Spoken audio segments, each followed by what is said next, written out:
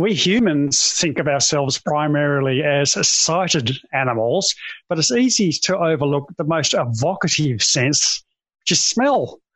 Which is interesting because I'm now interviewing Dr. Ruth Fisher, who's a lecturer at the University of New South Wales School of Civil and Environmental Engineering and the Odour Laboratory. Welcome to Fuzzy Logic, Ruth. Hi, Rod. Now, before we get into the meaty part of the conversation, can we just settle a little bit of terminology? Can you differentiate the terms, and does it actually matter, odour versus smell? Side thought. Okay, so when we talk about an odour, it's really about the human response to a compound, and we call the compounds that have a sensorial response odorants. And so odour it's like that saying, if a tree in the forest falls, does anybody hear it? Huh. It's the same principle. So like if you have an odorant, but nobody's there to detect it, you don't get a smell or an odour. So it's more of the sensorial response when we talk about odour. I suppose a property of something that has an odour. So they all kind of can be used interchangeably. Okay, now it must be an interesting party conversation. How did you come to be studying odours? Oh, I think one of the best things about odours is that everybody can relate to them. They've always smelt something, either lovely or horrendous. The real reason that I've kind of got into odours over the years is I grew up in the country and we actually lived a few kilometres away from an abattoir. And typically it was perfectly fine. You couldn't see it. It was a few kilometres away. But sometimes if the wind was going in the right direction and they were doing something a bit strange with their processing, you could smell this horrendous odour coming over. And so it was that kind of exposure to the discomfort from environmental odours and the challenges in really measuring and describing and monitoring odours that kind of led me to the research that I'm doing currently. Well, tell me a bit more about that research. Yeah, so I'm a member of the Odour Laboratory, which is at UNSW, so part of the School of Civil and Environmental Engineering. And as part of the lab, we do a lot of work with industry, so looking at environmental emissions. And so nobody wants to live near an abattoir or a wastewater treatment plant that's particularly smelly. So what we kind of are doing are working with industry to understand what are some of the odours that come from their sites and how do we manage and control them so that the community isn't impacted. Now, near my house there is a sewage main line and there's vents along the way, and just occasionally you can get a bit of a whiff from it. It's not too bad. What is that? So if you're along a sewer vent line, that's typically the sewage that goes from houses and things like that and goes to the wastewater treatment plant. So the reason that they're so high is that they want to disperse the odours before they can come down and be detected by us. But sometimes if you do get the wind in the right direction, you can get a bit of a downcast. And that smell that you get that's really typical of sewers is due to hydrogen sulfide. And so it probably smells quite like rotten eggs, something maybe a little bit sulfury, a bit of cabbage in there as well. So a lot of those smells are due to sulfur compounds. Is it actually bad for you? At the levels that we can typically detect odours, no. So the human nose is so amazing because it's so sensitive. And so typically for most compounds, the levels at which we smell them are much below any level at which there'll be a negative health consequence. So hydrogen sulfide is actually a really interesting compound because we're very sensitive at smelling it, which is good because at high concentrations it can be quite toxic, but that's quite high. But once it gets to those higher levels, our nose actually gets overwhelmed and it stops smelling it. So sometimes it's the not smelling that can be more dangerous than the smelling. Yeah, yes, I can remember making hydrogen sulfide in science at school. It was lots of fun. Stink the place out. So, of course, the old Italian word miasma meant a smell that was physically bad for you. But that's actually not really, you're not going to get a disease from a smell, are you? No. So when we talk about community discomfort and community impact, it's more of a psychosomatic response than an actual physical effect from odors. But again, that's still really important because if people are being exposed to odors that makes them feel uncomfortable, they can start getting headaches, feeling anxious and out of control with the situation. And so it's still something that we want to stop people being exposed to these nuisance environmental odors, but it won't cause any physical health damage. Not at those concentrations. Not at the concentrations that we typically smell them at. Okay, well, if we wanted to do something about it, if it became a community problem, is there something that the government could do to the infrastructure to reduce the smell? Yeah, so if there are problems in your area, if you're in New South Wales, it's the New South Wales EPA, and so they're the group responsible for managing those environmental nuisances. And so typically what you would do is you'd call them up or talk to the facility that you think the odour's coming from, and then they'd start having a look at is it actually this site who's producing the odours? Maybe they'd get some consultants in, maybe the odour lab, and then they can start having a look at why are the odours being formed? What are the actual compounds responsible for them? And how does that relate to the process? So then if it gets very serious, they might close a site down, which is obviously we don't want that.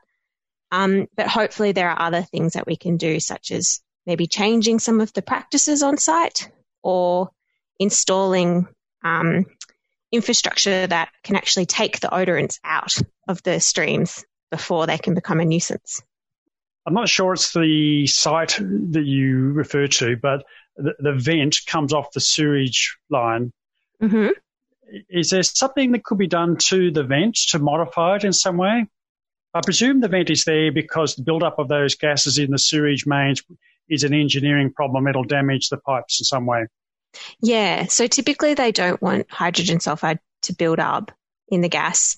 And as well as hydrogen sulfide, you might have methane being formed if it gets to those anaerobic conditions in the pipes. So that's why they want to have an outlet. So if there are problems with hydrogen sulfide or odours from those vent gas lines, sometimes they can add some salts into the liquid phase, such as iron chloride, and these can kind of bind the sulfur. So the iron and the sulfur can bind and precipitate. And so that can reduce some of the hydrogen sulfide odours. There's a lot of other chemicals that they can also add, or maybe they can put some scrubbers or activated carbon beds, but that will need some capital infrastructure to be built. Not necessarily too big, but it will be expensive. It's actually not too bad, but and all of those things you mentioned would have either a capital expense or an ongoing cost associated with it. Now, you mentioned you live near the abattoirs, right? And did you find over time that you adjusted to the smell? Did your attitude to the smell changed as you lived there? It was still quite an intermittent smell. So I think that also brings into the picture one of the really interesting aspects of smell is that our perception can really change. And so this isn't my main area of research. I have a colleague who's a psychologist who's much more suited to this area, but people can have different responses. So you can either get quite used to an odor, so you kind of start blanking it out and not detecting it as much if you're exposed to it continuously, or sometimes it can go the other way and you can become really sensitized to it. And so you can detect it at even lower concentrations, and it can make you feel quite uncomfortable. So for us, because it was quite intermittent, it was quite horrible. You have to close up the whole house. But we were quite lucky in that it could be resolved. But for other people in other situations, it can be quite challenging. And a lot of it is quite hard to predict which way they'll go. Will they become used to it, or will they become highly sensitized? Yeah, I imagine there's a very strong cultural aspect to it as well. So our neighbours are Vietnamese, and I think it might be ginger or something, and it leaves a really strong odour inside the house. And I know that if you cook yourself like that, you don't notice it after a little while. Yeah, how much does the culture play into it? Yeah, so some of the properties of odour are things like hedonic tone, which is kind of like a ranking of how offensive or pleasant somebody finds an odour. And that can really vary in a population. And a lot of it is down to culture and experiences. And so some odours that people have nice connotations with, or like they've kind of grown up with it, it's associated with nice life events, they can be quite positive. And then other people who might not have those same connotations can find it quite offensive. So there is a lot of variability in the community. No, I imagine, someone who has a story and they say, oh, I made myself eating an egg that was off. I cannot touch eggs anymore. So the term I used at the opening was evocative. So there's something about smell or odour that really taps directly into the primal brain, into your memories, right? Absolutely. Yeah.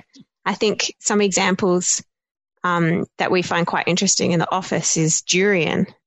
So for us, it smells very sulfurous, and it reminds us of a lot of our chemical standards, actually, which are sulfur compounds. And it also smells like natural gas to a lot of us. But then other people who have maybe grown up in cultures where they eat a lot of durian find it quite pleasant. And so while we're running around looking for a gas leak, they're like, oh, no, it just smells delicious like dessert. So there's a lot of differences in how you interpret these different odors. Have you ever encountered durian? I have eaten it before. It tastes much nicer than you think it would. But the smell is very strong. Oh, I suppose, yeah, there are some things you could eat. And when you go past abattoirs now, does that bring back memories of your childhood?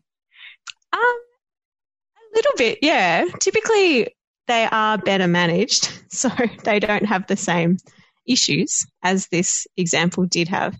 But there's definitely something that's, I suppose that's the interesting thing about odour. You can always describe it in different ways and relate it to different aspects of your life. Yes, you've got to describe it in terms of something else. So it's like when you drink a wine where you read the label and it says, oh, this has overtones of whatever. I won't add blackberries or horse manure. Let's talk a little bit about the physical process of how you smell something. What's happened when you smell? So first of all, the odorants have to be generated, and then they have to travel through the air into your nose. And then once they're in the nose, they bind to different receptors and send a signal to your brain.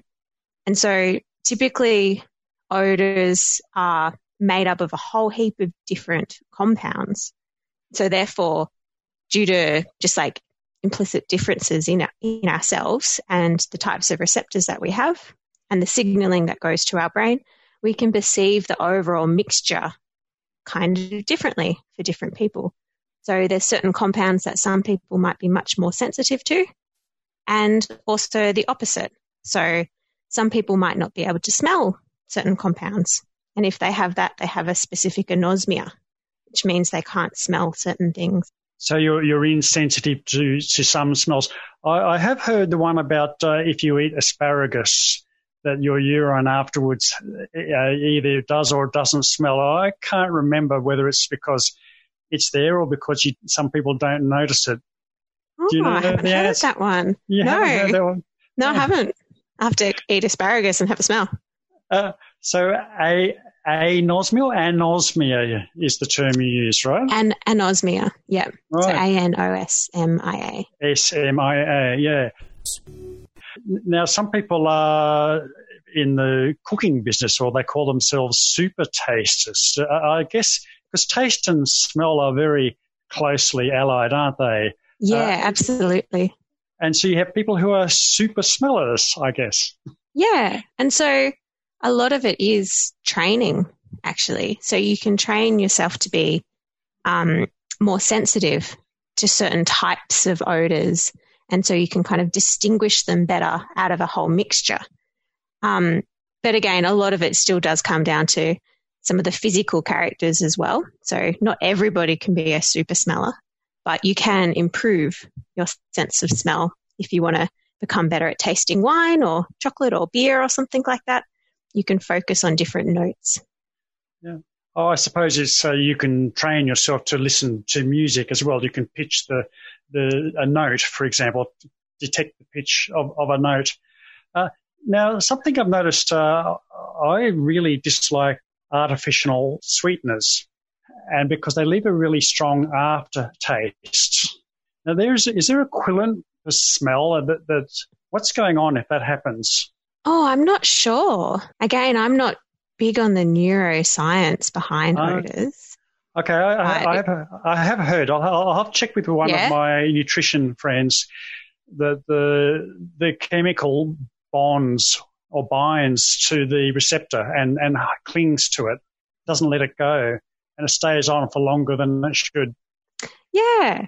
Well, I've heard of similar aspects happening with certain compounds in odors as well.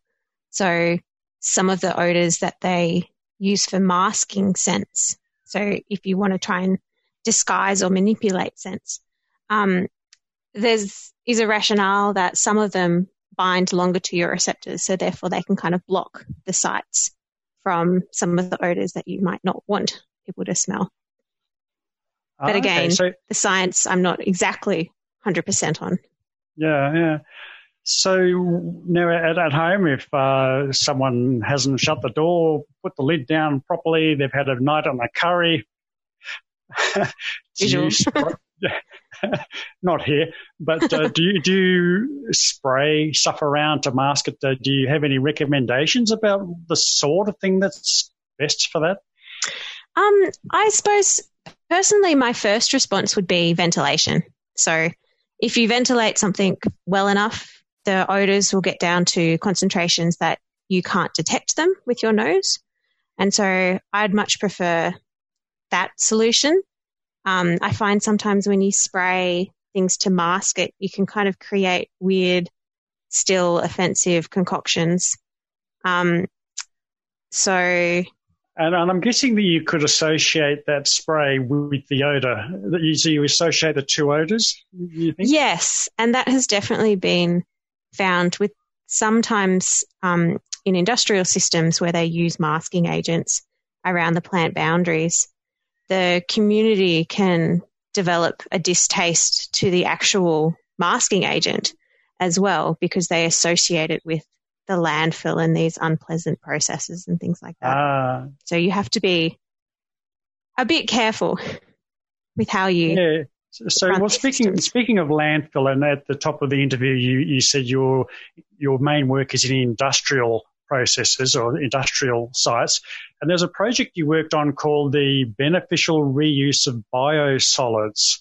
Yeah. What was that? So that was the topic that I did for my PhD, and so biosolids. I love talking about it. Biosolids are the solids from wastewater treatment plants. So they're pretty great sources of nutrients and organic matter and really good used in agriculture. But they do have an unpleasant side effect that they are quite smelly.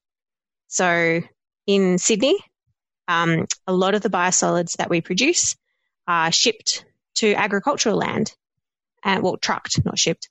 And that's good because we can reuse them on land and get all those benefits from the nutrients. But there is a lot of community discomfort, not only near the wastewater treatment sites where you're loading these into trucks and then transporting it through communities, but also near the land application sites. So what we were trying to do with our research was do lots of analysis throughout these wastewater treatment plants to identify what are the key compounds responsible for these unpleasant smells. Why are they formed? So is there a way that we can optimize the process so they're not as smelly. And then also one of my colleagues was looking at it from the community perspective. So looking at, okay, so how do we communicate with the community and keep them informed so that it won't cause this nuisance that this it could. Is the science communication side of things. Yeah. Just before we go back to the biosolids, can you or tell me what sort of biosolids are this? Ash from a sewage farm, that kind of stuff, or what type of biosolids? So typically it's just the organic matter from wastewater treatment plants. So once you have your sewage that comes from your sewer pipes where you get your vent gas, it comes into the wastewater treatment plant. You have big settling tanks, and then you scrape out the solids that settle out. And we process that a little bit, so get rid of, lower the microbial load, so they're quite safe. But they do, because they're so rich in all of these nutrients and proteins and things, they can produce a lot of odorous compounds. And of course, we associate that from where it came from. So I guess if it came out of, if it was a sack of fertilizer and it would just look like it came from a factory, we might have one association with it. Would you agree? And then if we saw it coming in the back of a truck, we knew that was from the sewage works? Yeah, exactly. Is that part of the equation? Yeah. So there's some quite interesting examples globally around how to communicate and package these products. So in America, there's a product called Bloom, and it's a fabulous example because it's biosolids that have been treated using a very good process, and then they sell it directly as a fertilizer, and it's very popular. So it's a great example of how not only do you have to have the engineering right, but you also have to have the community engagement and communication right as well. Okay, well, tell me a little bit more about what constitutes the biosolid. What stuff is in it? So, if we're talking about precursors to odors, so the things that cause the odors to be generated, typically it's proteins that are the culprits. And so there's a lot of proteins in the biosolids just from various organic matter that makes its way into the wastewater treatment plants. And these proteins, when microbes start degrading them, they can form sulfur compounds due to the sulfur that's part of the protein, some of the protein compounds. And so therefore, that's why you get these range of different, particularly smelly compounds that are there. There's also things like carbohydrates that are there, and they can break down to different things like volatile fatty acids, which can also smell quite undesirable, like vinegar or smelly feet. And there can also be things like ketones formed as well that can have different types of odors.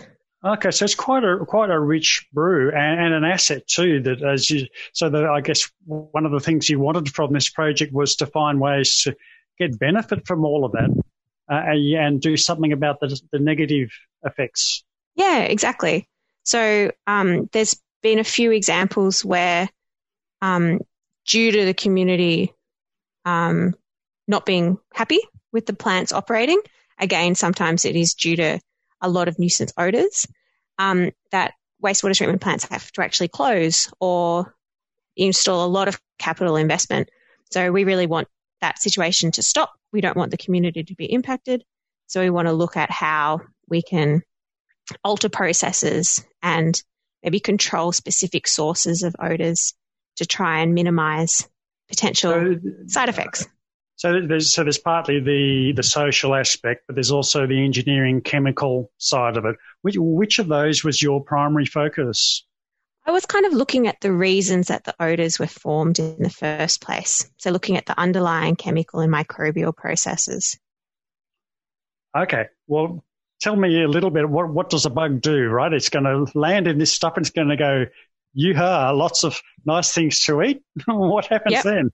Yeah, so absolutely. So it's rich in so much organic matter, therefore it's very rich in microbes as well. And so a lot of those processes as the microbes are degrading this organic matter, typically if it's in anaerobic conditions, which a lot of the wastewater treatment plants are, because they can get biogas from them with their anaerobic digesters, which is a very good thing. We want that.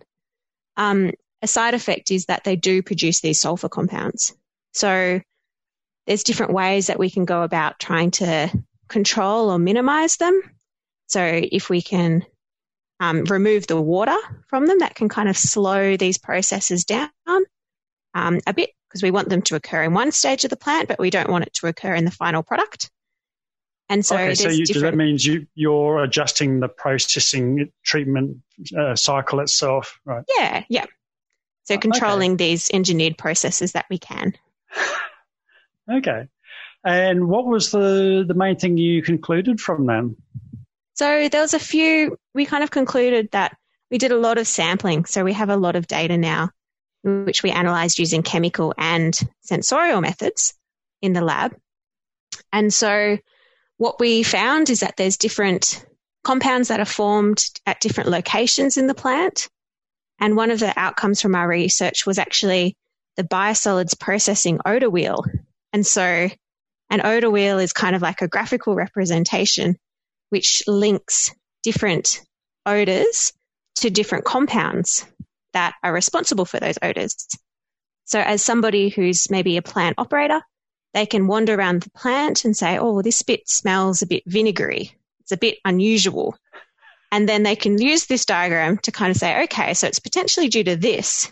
And then they can troubleshoot the process and work out why there are these changes based on their nose.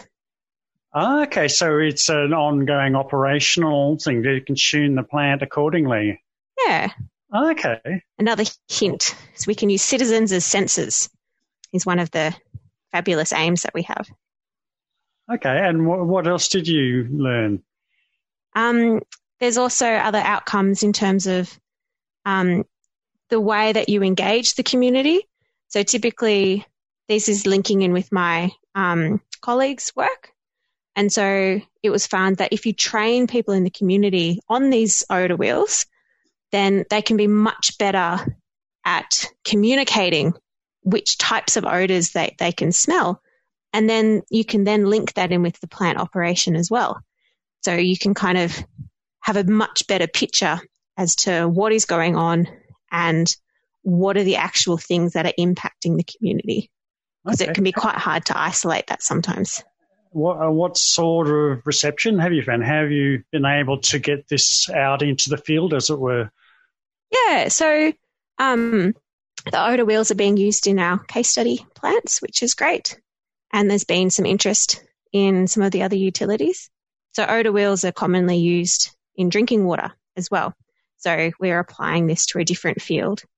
But yeah, there's a lot of interest because there is a lot of challenges. And obviously, utilities as well as people in the community would like smoother processes.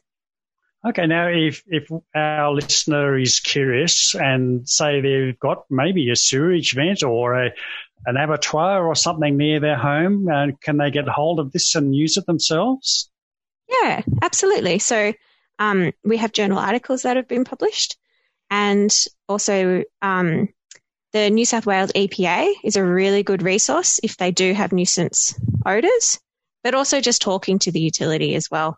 So if you can get someone who works there who can just wander around and have a smell for you, that can be a good way to identify, is it actually the utility or is it something else?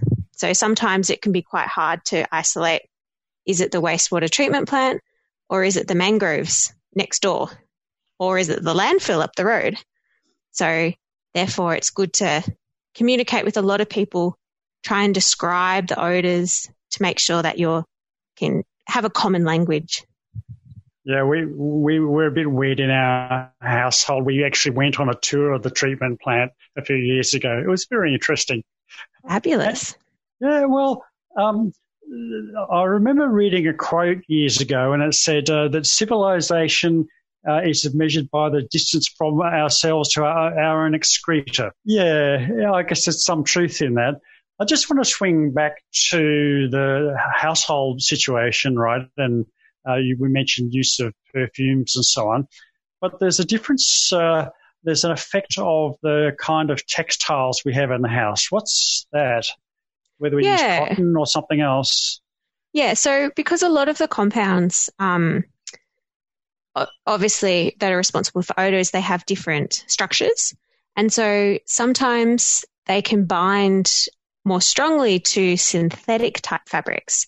And so you might find that you have a shirt and you wear it to a bushfire, to a bonfire or something like that, and you just can't get that smoky smell out. And that's sometimes because those compounds are associating with the synthetic fibers, and so it's harder to remove them. So things like cotton are typically easier to wash and remove odors, and also things like cotton, because they do breathe more, they don't generate the microbial growth that can sometimes cause kind of body odor type odors. So you might find that sometimes you're wearing a t-shirt and you're like, this is a bit pungent. And maybe just have a look and see if it's a synthetic one rather than a cotton one. And maybe that's due to some of the microbial growth that's happening. I think it's called, it's a glow, isn't it?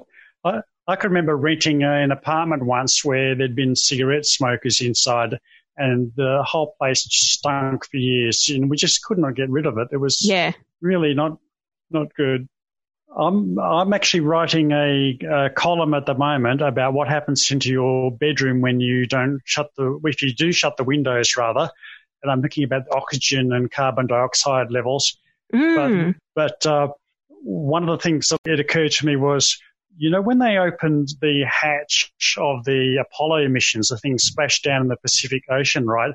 Yeah. And the recovery crew opened the door and they went, "Yeah, you guys really need a shower." That's intriguing. I've never thought of how much the space station would smell. Yeah, because the Apollo 13, they were up in the air for in space for 4 days.